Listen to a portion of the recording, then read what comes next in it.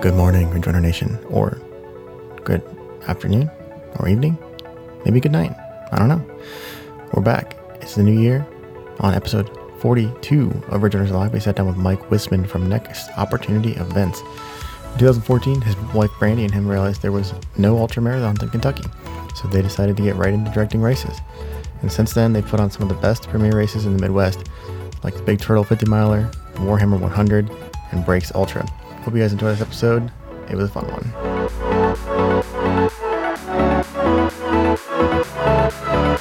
What is up, Ridge Runner Nation? Welcome back to another episode of Ridge Runners Live. If you were expecting me to do the intro that Wesley does, you are wrong. I will not be doing that this evening. Tonight we have an awesome episode. We have Mike Wisman from Next Opportunity Events. In 2014, his wife Brandy and him decided to make this race company because of the fact that there was no races in Kentucky. So they started directing races, and they put on some of the most premier races in the Midwest. Maybe you heard of them: the Big Turtle 50 miler, the Warhammer 100, Bluegrass Reaper, Breaks Ultra, and the Cave Run Lake Marathon, as well as the Rough Trail 50K. So we are in for a great treat tonight. Michael, how are you doing tonight? I'm great. I appreciate you guys chatting with me. It's fun. Great way to kick off the year. Mm-hmm. Well, obviously, per usual, we'll start with our normal beverage drinking of choice this evening. I am drinking a gin and tonic because I'm all out of beer. So that's what I had in the cabinet. What are you drinking, Mike? I am, don't pick on me, I'm going on non-alcoholic this evening with an Ale 8 straight from Kentucky, which is a fine ginger ale. Perfect trail running drink. But I'm at the age now where I can't drink too late at night or I don't get up in the morning. So how about you, Cam? What are you drinking with us this evening? All right. Well, I have a pretty classic thing going with an IPA as per usual on our show. This is a Land Grant Brewing Oh Sure IPA. For sure. Nice. So if we want to get started right now and we can explain to everyone who's listening, what maybe give us a background or a history briefly of Next Opportunity and how it kind of that started. Yeah, well, I'll skip all. I mean, I'll just hit the interesting parts, I guess. So we started in 2015. So we do, as you said in the intro, we've done everywhere from 2 events a year up to 8 events a year in Eastern Kentucky, mainly in Southwest Virginia. We started in 2015 because I started to get into trail running. I did an ultra or 2 down in Georgia, and I realized as I got into the trail running community that, you know, everybody else in the state was doing what I was doing, which was leaving Kentucky to do their trail running. So they were all going to Ohio or Virginia or Georgia or Tennessee or wherever, everywhere but Kentucky to do their trail racing because there weren't any. Now, there have been a few around, like in 2013 or 2014, there was a trail half marathon that sprung up. And there's always been this race called Land Between the Lakes out west in Western Kentucky. So it's not like there weren't any, but there were maybe just those 2. So we really, you know, I've got a background in project management as my boring career and had done event planning in the past. And so we just decided that after some failed attempts to like get a group together to like form some sort of grassroots race planning organization, after those attempts failed, we were just like, let's just make a race, just the 2 of us. So me and Brandy, my wife, we made a couple races back in 2015. Did those again in 2016, and we expanded, and then we shrunk back down again. And this year we've added a couple more. So it's been truly a fake it till you make it kind of thing. I don't know that we made it yet because we're still very much faking it. But you know, we're just kind of seeing what works. And some races haven't survived, and as you mentioned, like this year we've got 2 brand new ones. So yeah, that's the real quick and dirty of just how we got started. We got started because, you know, there were a lot of trail runners here and they were all leaving the state to go do their trail running. And obviously everybody else in the country was not coming to Kentucky. So a big thing for us has always been tourism, because we do these races in these rural communities in Southwest Virginia and Eastern Kentucky. And having a couple hundred trail runners come in for the weekend and get hotels and buy gas and go to restaurants and stuff, that's good for that community.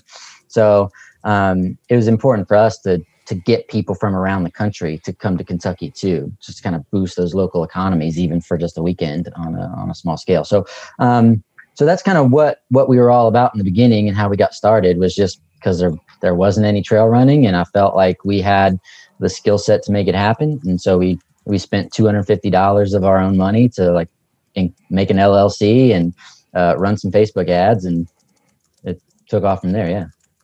Things been working out pretty well since then. What was your guys' first race? What was the first one you put on? So the first one that we ever announced was the Rough Trail 50K, and that's in Red River Gorge in Eastern Kentucky. A really popular spot for rock climbing, hiking, paddle sports, you name it. And so that was the first one that we like launched and got out there. And once we started marketing that race, had a friend from here in Lexington, where I live, from the local running shop. He contacted me and was like, yo, I went to a wedding at this tree farm a few years ago. Here's their number. You might want to check them out. So I called this Christmas tree farm, and that turned into a race that we did for 4 years called the Hot 100. It was this crazy 10K loop where there was a 100K relay. So basically like people would do 10K at a time as relay teams and just hang out and drink beer and run all day. And so we did that one for 4 or 5 years. And yeah, it's one of those that we axed. We no longer do that one for a couple of different reasons, which we can get into if you want. But that was actually the Hot 100 was the first one we actually did back in 2015. That one was in August, even though we launched the other one first, marketing wise. The Hot 100 was the first race we ever did. And if you look at, I might have some photos on our website from it. If not, I should put some up, because it was funny. I had 2 tiny little flags, like 1 pop-up tent, I think like 2 folding tables. It was really just like, let's show up and see if anybody comes to run. And we had nothing. No, I think I bought a Bluetooth speaker at Costco. Like that was our big event operation at the time. Love it. Love those little speakers when you get to a place and you're like, what in the? Yeah. But eventually grow from there, obviously. Yeah. No, it's awesome. And I love how there's this constant trend with, groups of people who start like these race companies in these areas. It's always like there's a lack of local running, and there's always this drive for the community build, like you were talking about, like bringing people down to that area. And there's, obviously Kentucky's known for bourbon. So I'm sure that plays into a lot of it. People coming to visit, like they can go like, oh, we're going to do some bourbon stuff and go for a run. I mean, that's a win. Mm-hmm. And then you've got good trails down there. I mean, there's, Appalachia cuts through that area too. So there's some pretty rugged stuff that you can get out there if you wanted. So I always love those trends. But, yeah, it was important. I think one thing that was important for us too, as we started to grow and we realized, after that first year or two, and realized like that we were making an impact, these local communities where they were happy to see the races go on, even though, the first time you go into a place and you're like, I'm going to put on you go and sit down in this tourism meeting with these, these small community members. And you're like, I want to bring in 200 people and they're going to run 50 miles. And it's just a completely foreign idea and they don't get it. But after they see it happen and they're like, and they hear all the cabin owners are like, Jesus, we were booked that weekend, it turns out, to have a really big impact. And, one thing that we're working toward now is I want to show people that Kentucky isn't just horses and bourbon. That's played out and that's boring to me, honestly. So yeah, do that while you're here, but like come for the running, come for the outdoor adventure. Mm-hmm. It's way more than just horse races and rich people drinking bourbon. Mm-hmm. And so, Michael, you have already touched on this a little bit, but how do you get people from these rural communities and being from like a very rural part of Ohio myself, I kind of understand this, who see all these outsiders, a lot of people from cities come in for just a weekend and maybe really distrustful of it. How do you get them to sort of trust you right away to like let you put on this race? or is it just sort of you have to just wait and see, and then you'll see how much like economic impact this has right away, like as soon as the race is happening?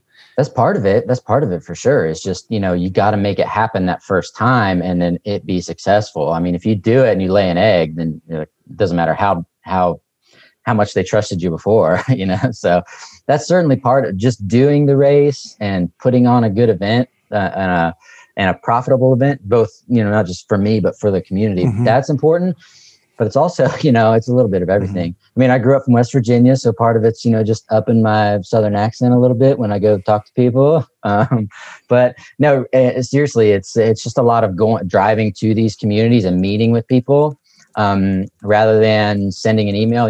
Because you gotta when you're planning an event like this, you have to deal with a whole lot of different people. Everybody from, of course, like if you're in the national forest, which a lot of my races are, you're dealing with the people at the Forest Service, which are federal employees, but you're also going down and you're meeting with tourism boards and local EMS people who often in those communities, that's not their full-time job. They're like an EMT on the side where, and so a lot of it is just taking the time to, take a day off and drive down and meet with people face to face. So they're not just getting an email from somebody in the city, because I live in Lexington. So if all they do is just get an email or phone call from me and never I'm just some guy from Lexington. But if I go down there and I meet with people and I can actually sit down in a room with people, then they get to know me and they can ask me questions and tell me what their concerns are. And I can kind of explain it, why are people running 50 miles or what is 100K? How far is that?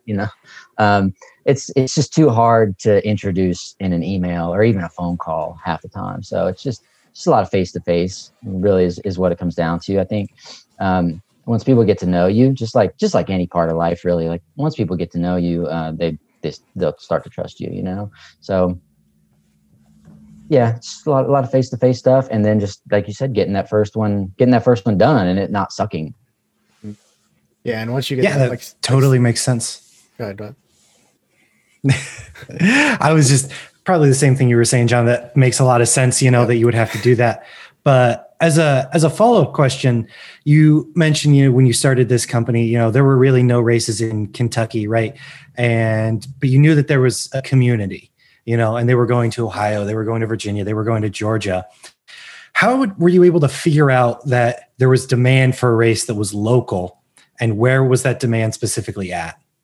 It was in Red River Gorge, which it's about 45 minutes from where I live in Lexington. So all the runners, there's a huge running community here in this city, road runners and trail runners, because there's a great city just south of us called Berea, which is where I went to college, lived there for a long time. They've got a great little trail system down there. It's a nice little trail town. And then about 45 minutes southeast of us here is Red River Gorge, which, is the famous outdoor adventure spot in Eastern Kentucky. So, as I started running and getting in with this community, that's where everybody from Lexington and around goes to run trails. And, I just kept hearing, everybody saying, man, it'd be awesome if somebody would do an ultra out here. Somebody should do an ultra out here. Just hearing that over and over and over. All these sort of answers about why it could never happen. So that was the demand. Was I was hearing people from Lexington and all around the area in Eastern Kentucky just talk about man, it would be cool if somebody would, but nobody will. So we just decided to do it. So, and then when we did it, we saw, I think we had 120 people come that first year.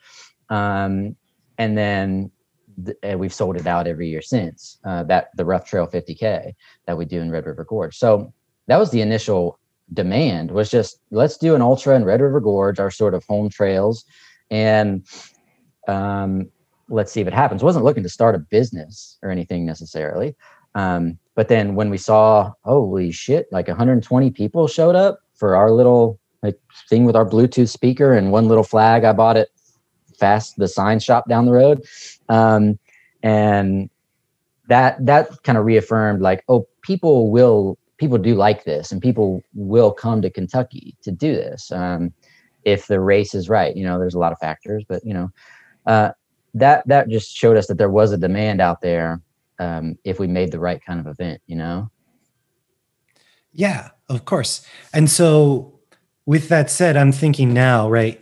So I'm sure you were hearing a lot of these people say, oh, it'd be great to have an ultra at the Red, right? But what kind of an ultra were they looking to get? I know I'm always in like Michael Owen's ear telling him to start this one particular race that I think I'm one of about a dozen people who wants to run, So was it a lot of demand for a specific race, or was it really just open-ended and you had to kind of come up with a course and decide what distance you wanted to do? It was the latter. Like, I didn't really seek any specific input. It was a lot of these just like passive comments. You'd be out on a run with somebody on a Saturday morning, and while you're huffing up this climb, somebody's like, "Man, it'd be cool if somebody would do an ultra out here." But I never really pressed like, "Do you mean 50K or 50 miler?" And really, the Red River Gorge, for as popular as it is, there's not really a way to do anything bigger than a 50K.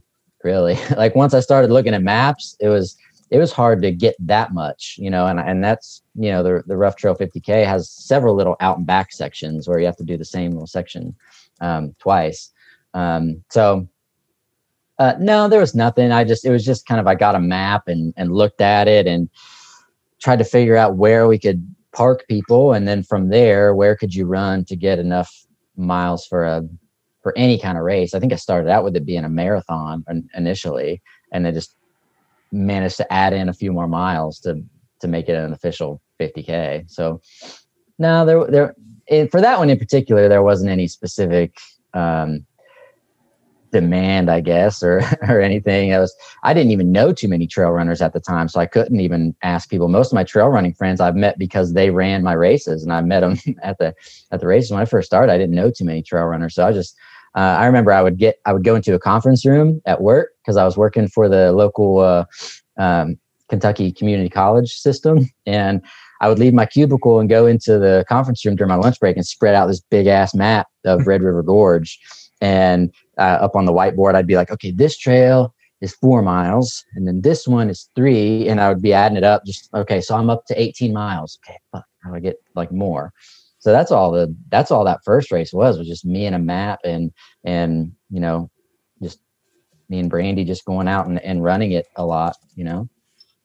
Now those challenges that you had with trying to find the distance, is that just because that area, is there not enough trail, or is it just hard to find ways to connect different trails like in a safe manner or anything like that? I think it was a matter of just trying to connect them all. Mm-hmm. It's easy to look at a section of trail and be like, yeah, we could do that. Sure. But then when you actually start thinking about a race and you're like, oh, that's 15 miles of trails with no roads anywhere. Like, you can't get an aid station anywhere near in there, Mm-hmm. So that's when you have to start eliminating pieces, because you got to start thinking about, where can I put an aid station, So yeah. And plus the Red River Gorge just doesn't have, like, I think the longest trail there continuously from point to point is like 8 miles before you have to. It's a network of all these short little trails that go all over the place, through that area. And of course, you have the Sheltowee Trace, which is the Sheltowee Trace National Recreation Trail, which is almost 350 miles. Goes from Moorhead, Kentucky, all the way down into Tennessee. That goes through Red River Gorge. But again, I think it was the challenge, just a matter of seeing all these little sections, and then how do you connect them all for like a route that, that's good, where there's not you don't have too many aid stations, but you don't have too much distance between aid stations. It's all a maddening mess trying to create a race route, man. Yeah, definitely understand that, having just played around with the Strava route creator a few times, being like, how would this actually even work, But with that said, we do have our first question from the live chat tonight. It's from Wesley Harton, whom you all know and love. He asks, have you felt support from trail runners in other communities? How have runners from Ohio and surrounding areas responded to your races? Ohio kicks ass. Indiana kicks ass. Not that other states don't kick ass, but I'm just saying we get other than Kentucky, Ohio, and Indiana are number one, number two as far as participants from those states. I think that's probably just a matter of how easy it is to get from there to here. You know, there's not an interstate that really goes from Virginia into Kentucky, or so I have, a big time. I've had a lot of participants have come from this region of the country, Central Appalachia and the Southeast. We'll get into whether Kentucky is Southeast or Midwest or whatever the hell it is. I have no idea.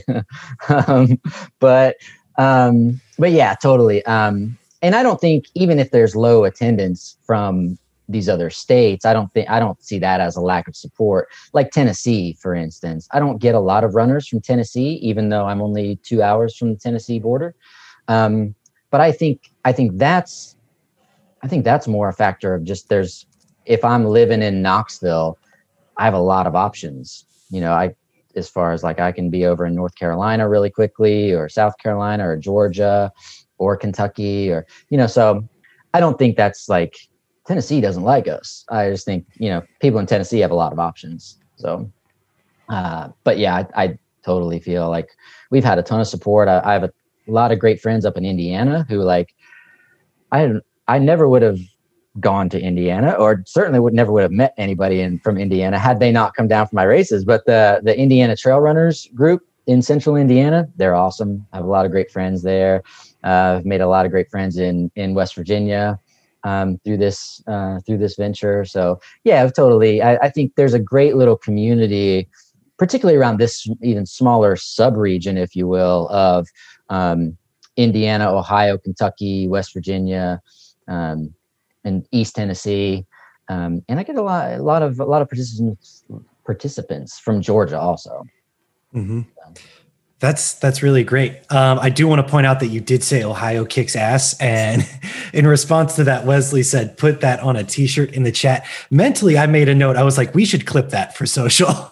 Yes. We can take that out and post. And maybe but no, I do get a lot of people from Ohio attending our races. Yes. Yeah. And so with that said, another Ohio guy, former guest on the show, Samuel Hartman, he ran at Breaks earlier this year. He is asking in the chat, could Mike envision a multi-day stage race from Moorhead to Big South Fork on the Sheltowee Trace Trail? I can envision it, Sam. I can envision it. I don't know if I would ever want to do it. But it's possible, but the Sheltowee Trace is a tough trail to do a race on. We did as Sam well knows, he ran the Warhammer 100 back in 2019. And that's the 100 miler that we do, which we're doing again this year on a completely different route. So we kept the race name and the logo, but we moved it to a different part of Kentucky entirely. Mainly because that section that Sam and others ran in 2018, 2019 is it's tough to put on a race because there's a lot of road, and that's fine. That's whatever, in my opinion. I don't throw a hissy fit over road running, but those roads do go past some residences, and you encounter dogs that are not that friendly, and you running through different communities, man, in Eastern Kentucky. It's like we were talking about at the beginning. You got to get buy-in from these people, because you're gonna ask them to volunteer and come out to the aid station, especially these super long distance races. You can't just show up into one of these tiny little towns and be like, I need 20 people who are willing to volunteer from 6 p.m. until noon the next day. Okay. They're like, fuck off, get out of here. Mm-hmm. So that's, and that race, when we did it on that route in 2018, 2019, we went through 9 different counties. So that was 9 different little sub communities, the little subcultures that I had to, that we had to go into and talk to and get them to buy into. And some of them did, some of them didn't. Man, some big ass 300-mile race would be a beast. I would never do it. Sam. I would never do it. One, because I've sworn off point-to-point races, sworn them off. And I'm not at a point in my life where I could dedicate that much time to a multi-day race. I would be happy to volunteer for someone else's race if they want to try that. But I'm just I've got another job or two plus 3 kids. I couldn't do like a 5-day stage race. Not gonna happen from me.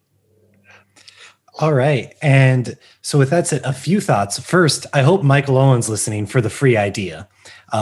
He may also have some kids and may not want to do a point-to-point stage race, but it'd be your first race outside of Ohio. So, just saying. But also Samuel, who I know definitely has interest in running the full thing, the full Sheltowee Trace Trail, also said, are you going to set the new FKT on that route this year? Me? Yes. I'll be honest. I want to. I want to attempt it. I would love to attempt it northbound from the southern terminus and finish up in Moorhead. I would love to, and I've actually I put it on my calendar, and we'll just see how the summer goes. I signed up for 2 100-milers this year. I've never done a 100-miler, so I signed up for 2 of them. And I would love to try. And my plan right now is to try. I don't even know what the current mileage for the trail is, honestly, because I haven't done a ton of research yet.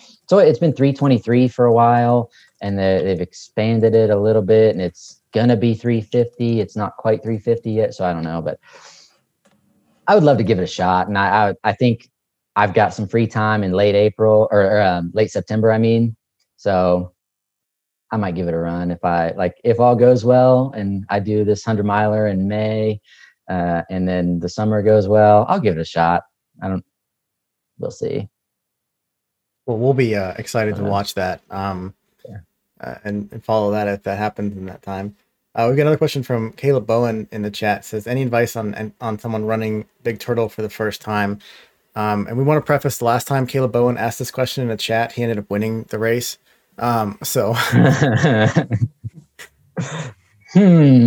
Okay, I see where he's going with it. For the Big Turtle,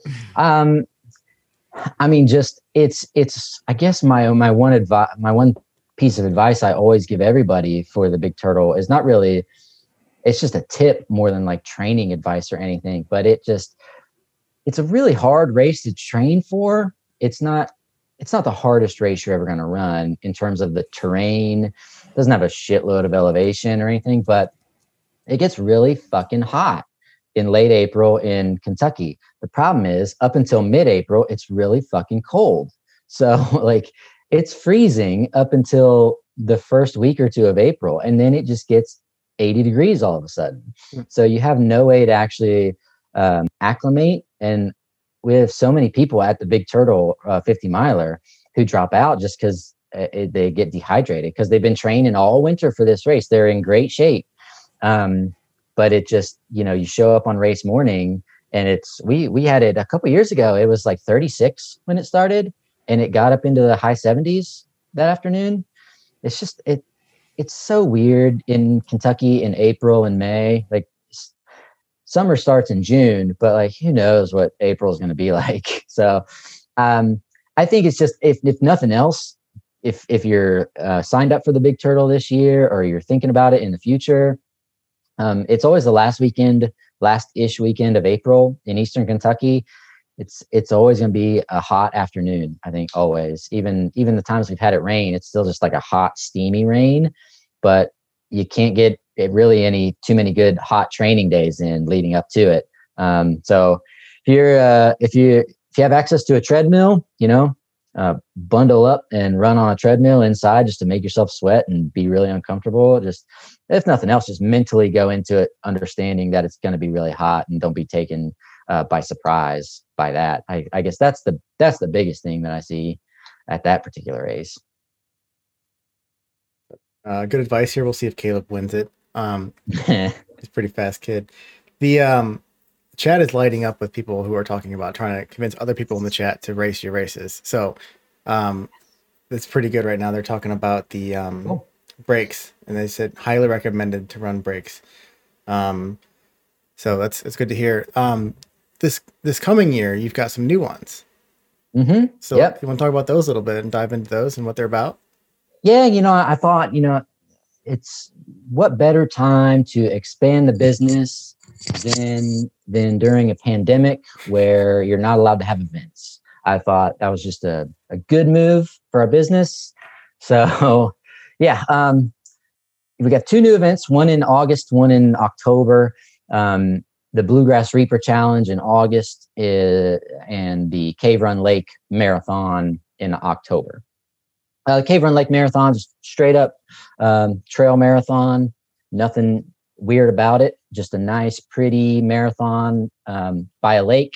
We're gonna start and finish right on the beach by the big ass lake at Cave Run, and trail marathon in the fall. It's gonna be really pretty. The other one, the Bluegrass Reaper Challenge, is actually an idea that I got from a buddy of mine who does his name's Matt Hammersmith, who does Upstate Ultra, is his organization down in South Carolina. And he does a race called the Carolina Reaper Challenge. And it's a 2.6 mile loop on a paved path. I think he's moved it to a trail facility now. And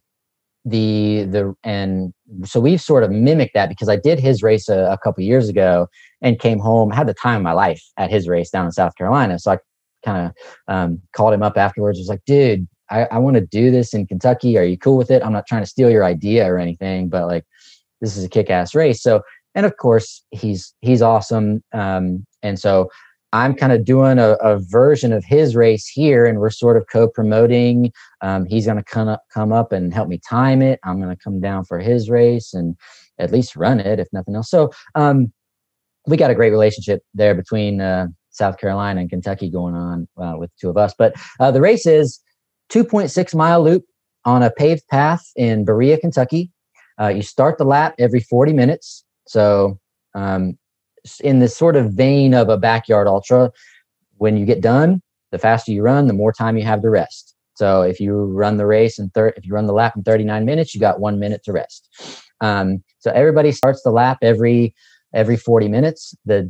Why this is not a backyard ultra is there's a set distance. So you can either sign up for a 50K, a marathon, a half marathon, a 10K. So everybody's done at the same time. It's not one of these like last person standing kind of thing. And it starts at 11 a.m. and goes till 7 p.m. through the hottest part of the August day in Kentucky. So the whole point of it is to be hot and miserable, but it's a great, like I said, Berea, Kentucky is where I went to college. I got married there. My kids were born there. It's a great city, great little trail town. We're doing it in their city park, which has some great walking paths, paved paths. But that's going on in the first weekend of August. So that's our new one. So that one's just sort of like kind of closing out the summer and just kind of a big party. And I'm really excited for that one. Real excited to do a race in Berea where I spent so much of my adult life. So that's cool.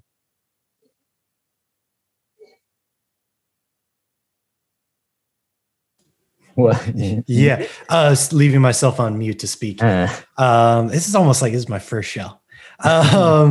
But yeah, so there's a couple more questions from the chat. The first one I want to get to, because a lot of people are in the chat talking about Breaks Ultra right now. Samuel Hartman wants to know, hey, Mike, what's that last climb like during the Breaks race? It's all right. I mean, it's okay.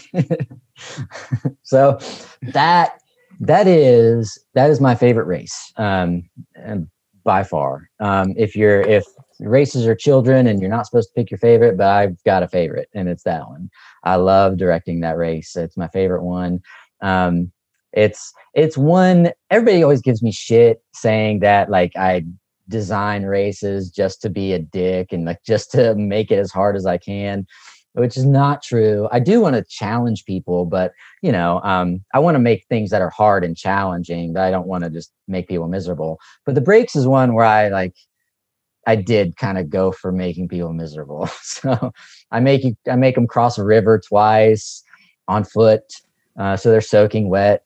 And then, and the final climb. So Do either of you know, like, are you familiar with Breaks Interstate Park or that part of the country or anything?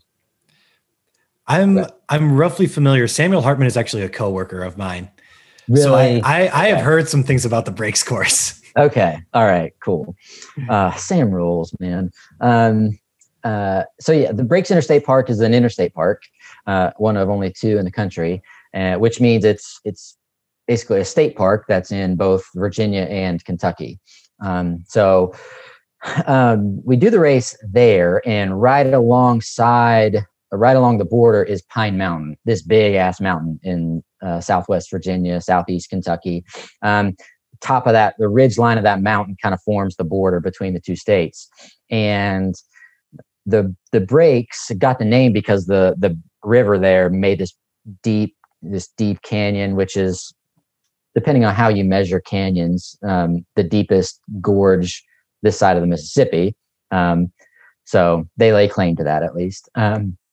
And so that race, basically, we have them go down into the gorge, climb up out of it. And then once they climb up out of the gorge, they climb up on top of the mountain, come back off the mountain. I make them go back up the mountain. And then as Sam was alluding to, the final climb so it's a 45-mile race. It's probably about mile 43 when you have to climb out of the canyon. And the trail, which I didn't build the trail. I just told people to follow the trail that is clearly marked by the park. It has a name and everything. But this thing just, it really does. It's an insane grade, and there's photos on the website. We can maybe even post them somewhere after this, of when I went down and sort of took the video of myself going up it. And you literally have to put your hands, like, climb up it like a ladder. It's so steep. It's an 800 or 900 foot climb, which doesn't sound that incredible, but once you've already climbed about 11,000 feet that day, and you're 43 miles in, and some people are doing it in the dark. It's it's terrible. It's a terrible climb. I hate it, but I love it. And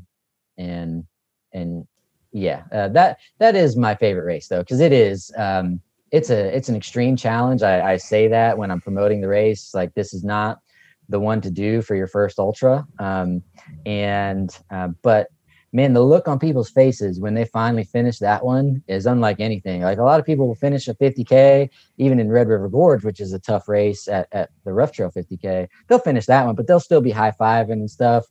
People finish the breaks and they just go and they sit down, and they're just like, they're not even tired. They're just like, they have no soul left in them. And they'll just go and sit on a picnic table. And I go over and I'll be like, "Good job, man. You all right?" And they'll just sort of go like, "Yeah."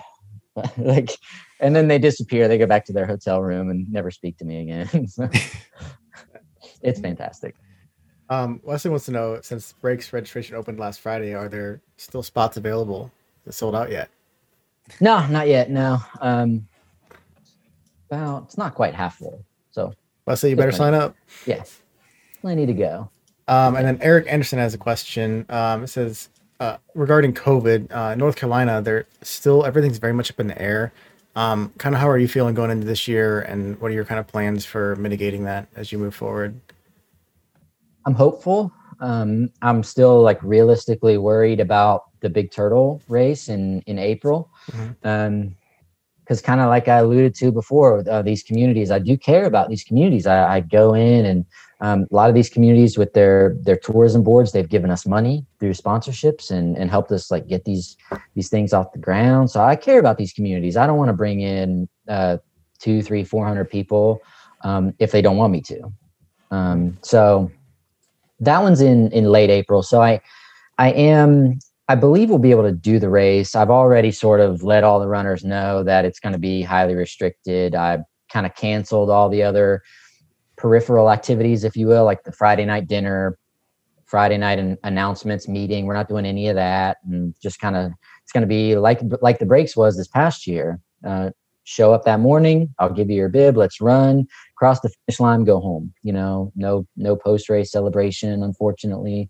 So, and we've, we've made some other adjustments too. We've staggered the start line, the start times, and I think we'll be able to have it. But I'm not naive enough to think that we're out of the woods with it yet. Excuse me. Everything else, most of our races, my races are in June, August, September, October, December. So they're later in the year. I'm really not that worried about those. It's probably the ones here within the next 6 months that I'm still like, okay, I'm confident. I'm planning ahead. I'm trying to mitigate everything I can. I don't think we'll have to cancel, but as you know, like this shit turns on a dime, Yeah. So yeah, if we were to have a race today, there's some races that were in March that have already canceled. Like Land Between the Lakes, which I mentioned earlier, out in West Kentucky. They're in late March. They announced the other day that they're canceling. So excuse me. So, I still feel good about April still, because like that's a much bigger race than the Big Turtle. I've limited the Big Turtle to 350 people, staggering everybody out. So I think we'll still be able to have it. But I think we'll still be wearing masks well into the fall, probably, at most of these things. At least the volunteers and staff will. It'll probably be, maybe the Rough Trail 50K in December, we might be, maskless and high-fiving and hugging. But I think we'll still be talking COVID like well into the fall, I think. As far as races being canceled, I'm only worried about like kind of those between now and June. And I'm not that worried about cancellations. I'm more worried about communities asking us to, like cut down the number of runners, or like move it to a different location, not do anything indoor, just trying, asking us to make programmatic changes that can sort of lessen the impact. So I still think we'll be able to have them. I actually have, hopefully I'm having a conversation with like the judge executive and the health department in Moorhead this coming week. So I'm talking to them all the time. So it's not like, when something changes, I'll know, and the runners will know right away. Try not to have another Rough Trail episode where I have to cancel a week out. That sucked. Yeah, I imagine that would be tough. Yeah. Decision too. Mm-hmm. Yeah, I mean, like you said, we may be through the fall wearing masks, but I am very excited for that vision of eventually just partying at a race, like the before and the after, and the just like you said, that like the hug and the high five and all of the people being all friendly. So other people aren't friendly now. It's that extra piece. So.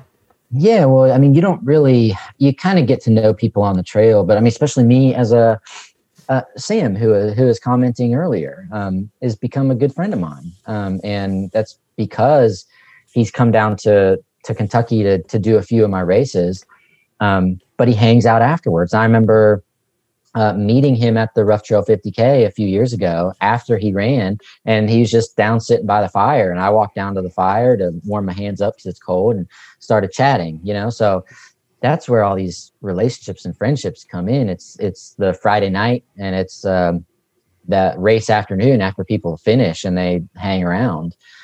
So that's what's kind of a bummer for me right now, is because that's where I meet all of these runners, is after they're done, and then we can talk about it. So yeah, I'm anxious for that too, because it's kind of lonely for me. I feel really shitty too at these races. Like, all right, good job. Now leave, please leave. Cause so, but that's the world we live in right now. And it's going to be like that. It's going to be like that for a while. And I think it's going to change a lot just permanently in how we do races too. Honestly, COVID, but yeah, I mean, we can get into that if you want, but that's a bigger conversation. Yeah, I think gone are the days of a man popping out of the woods and running up to an aid station and me not asking questions before he dips his hand into a communal bowl of food. How reckless were we? Probably for the best, to be fair. That's crazy. Oh, that's funny. Yeah. I mean, I did it. I organized these races, and I would tell volunteers, oh, no, don't worry about it. Just put the M&Ms in a bowl and set them on a table.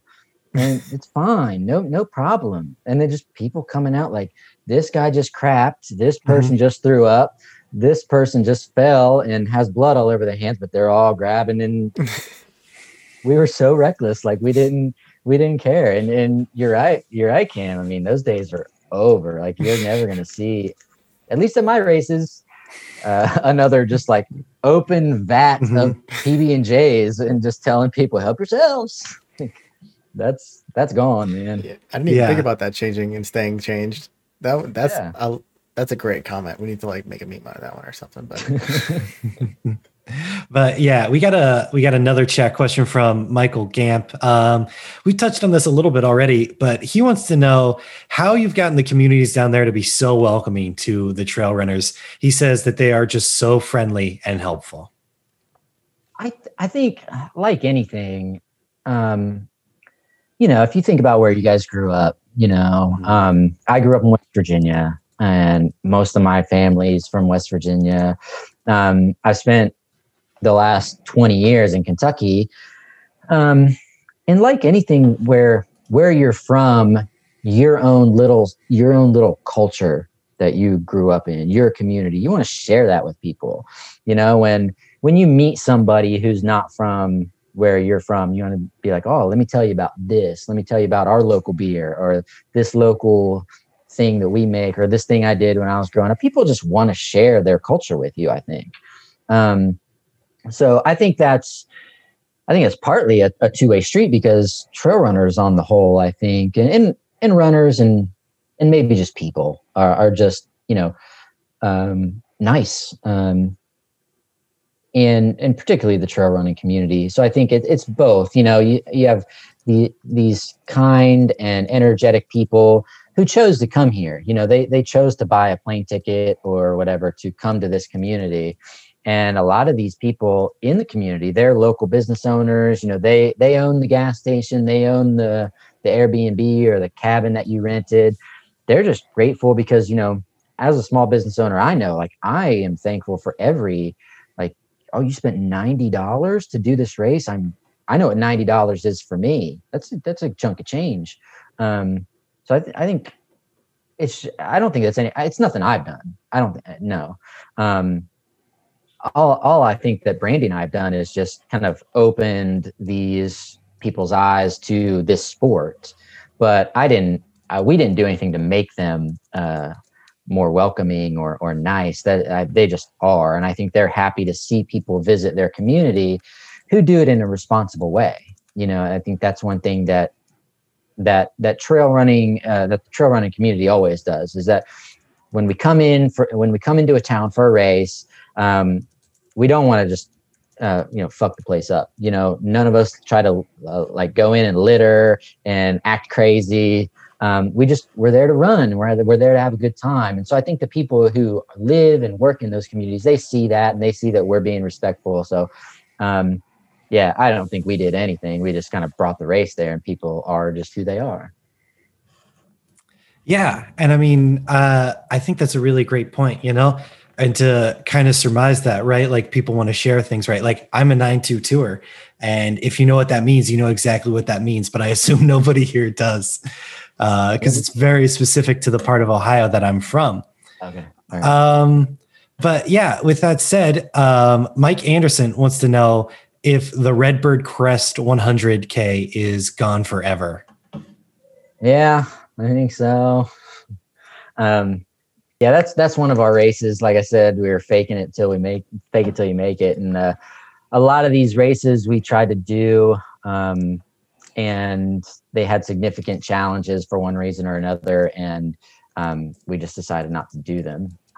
Some of those challenges were like logistics and just made it too difficult to put on, even though the trails may have been great and the route may have been great and just the scenery may have been fantastic.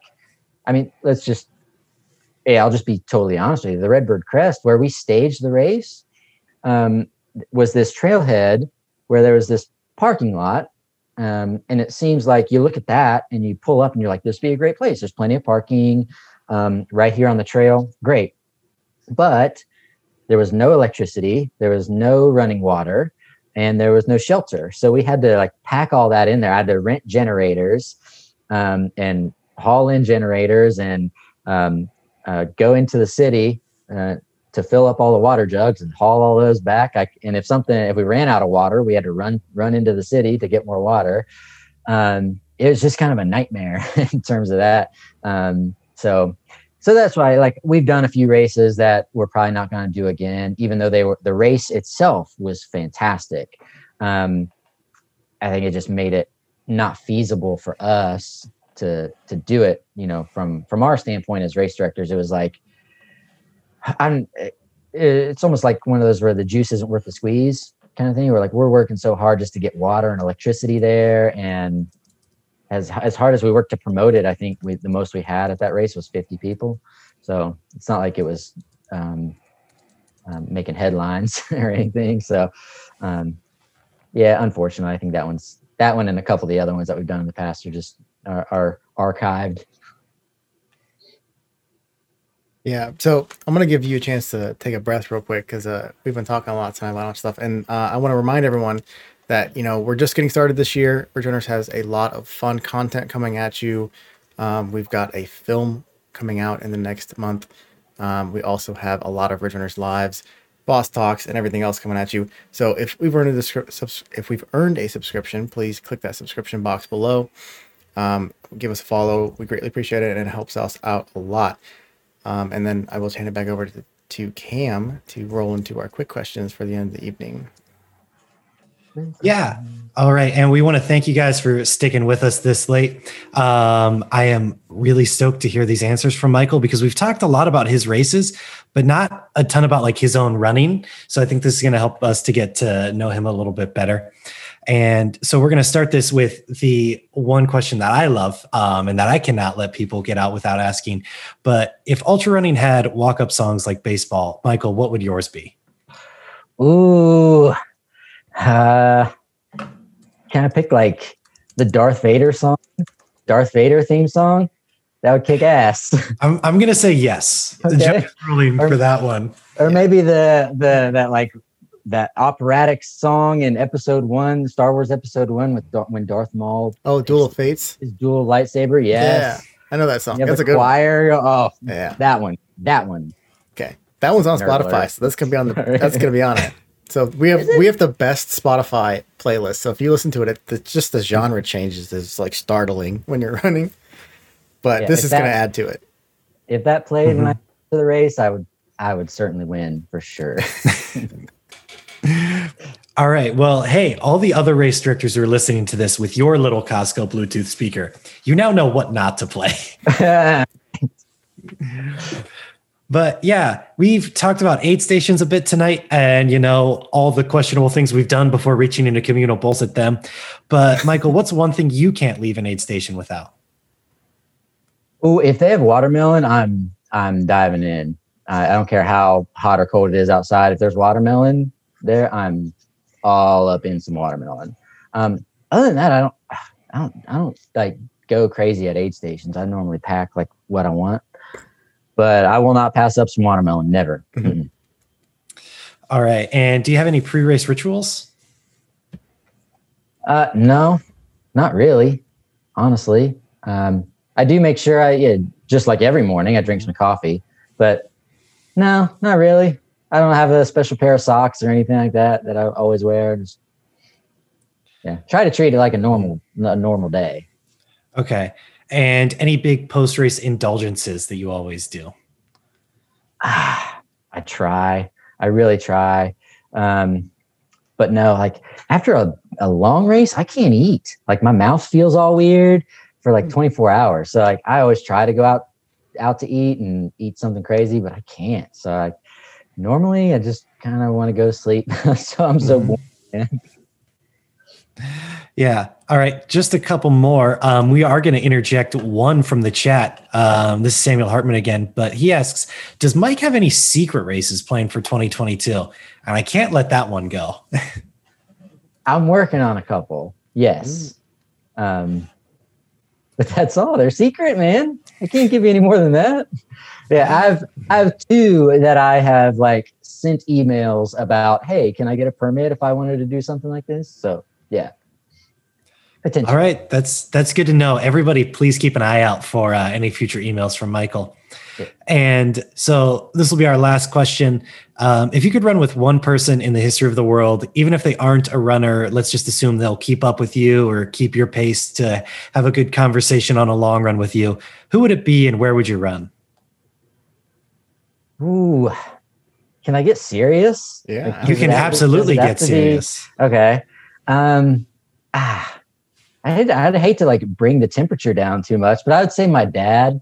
I would run with my father. My dad died in a plane crash when I was 7, so never really got to have a conversation with him as an adult or anything. And I know he was really athletic and like did some local, 5Ks or whatever before I was born.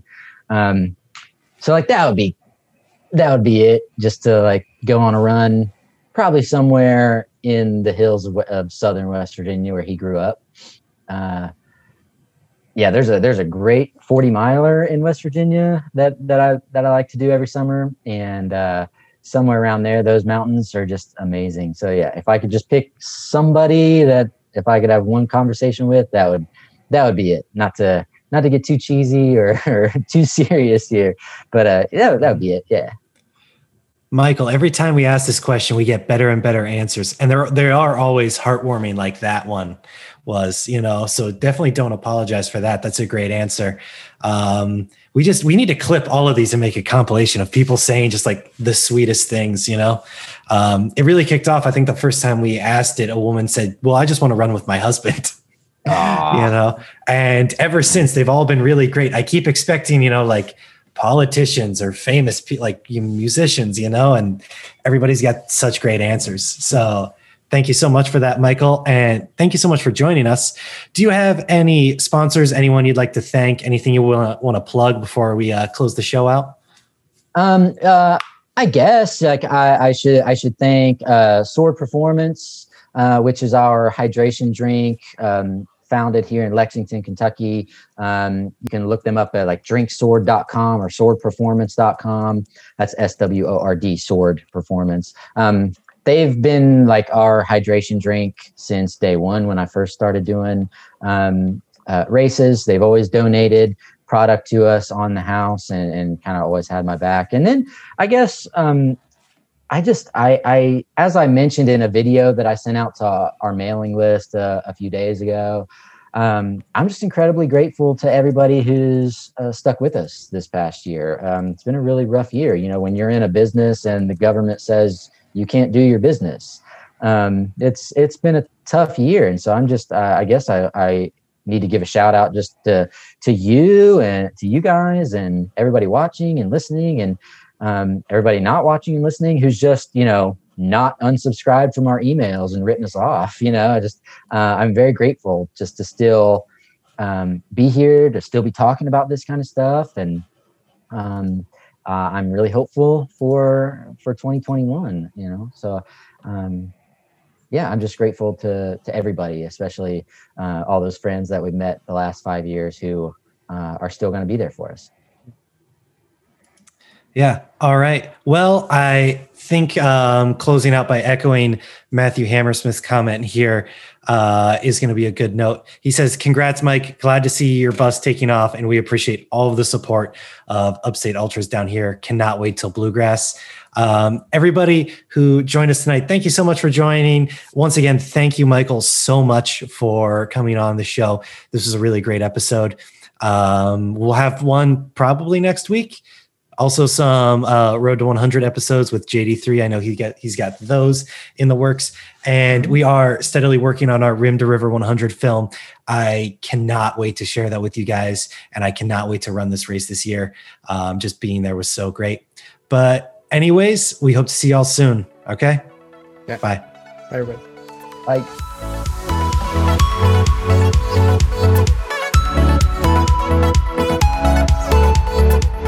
Ridge Runner Nation, thank you again for tuning into another Ridge Runners live show. Remember, if you haven't already, subscribe to the podcast on Apple iTunes. While you're at it, if you found value in this show, we'd appreciate a rating on Apple Podcasts, or simply tell a friend about the show. That would help us out as well. If you don't follow us on social media, make sure to give us a follow. We're on Facebook, Instagram, and Twitter. And of course, join our Strava Club so you can get mentioned in the Strava Rundown every single week. We'll see you next week, Ridge Runner Nation.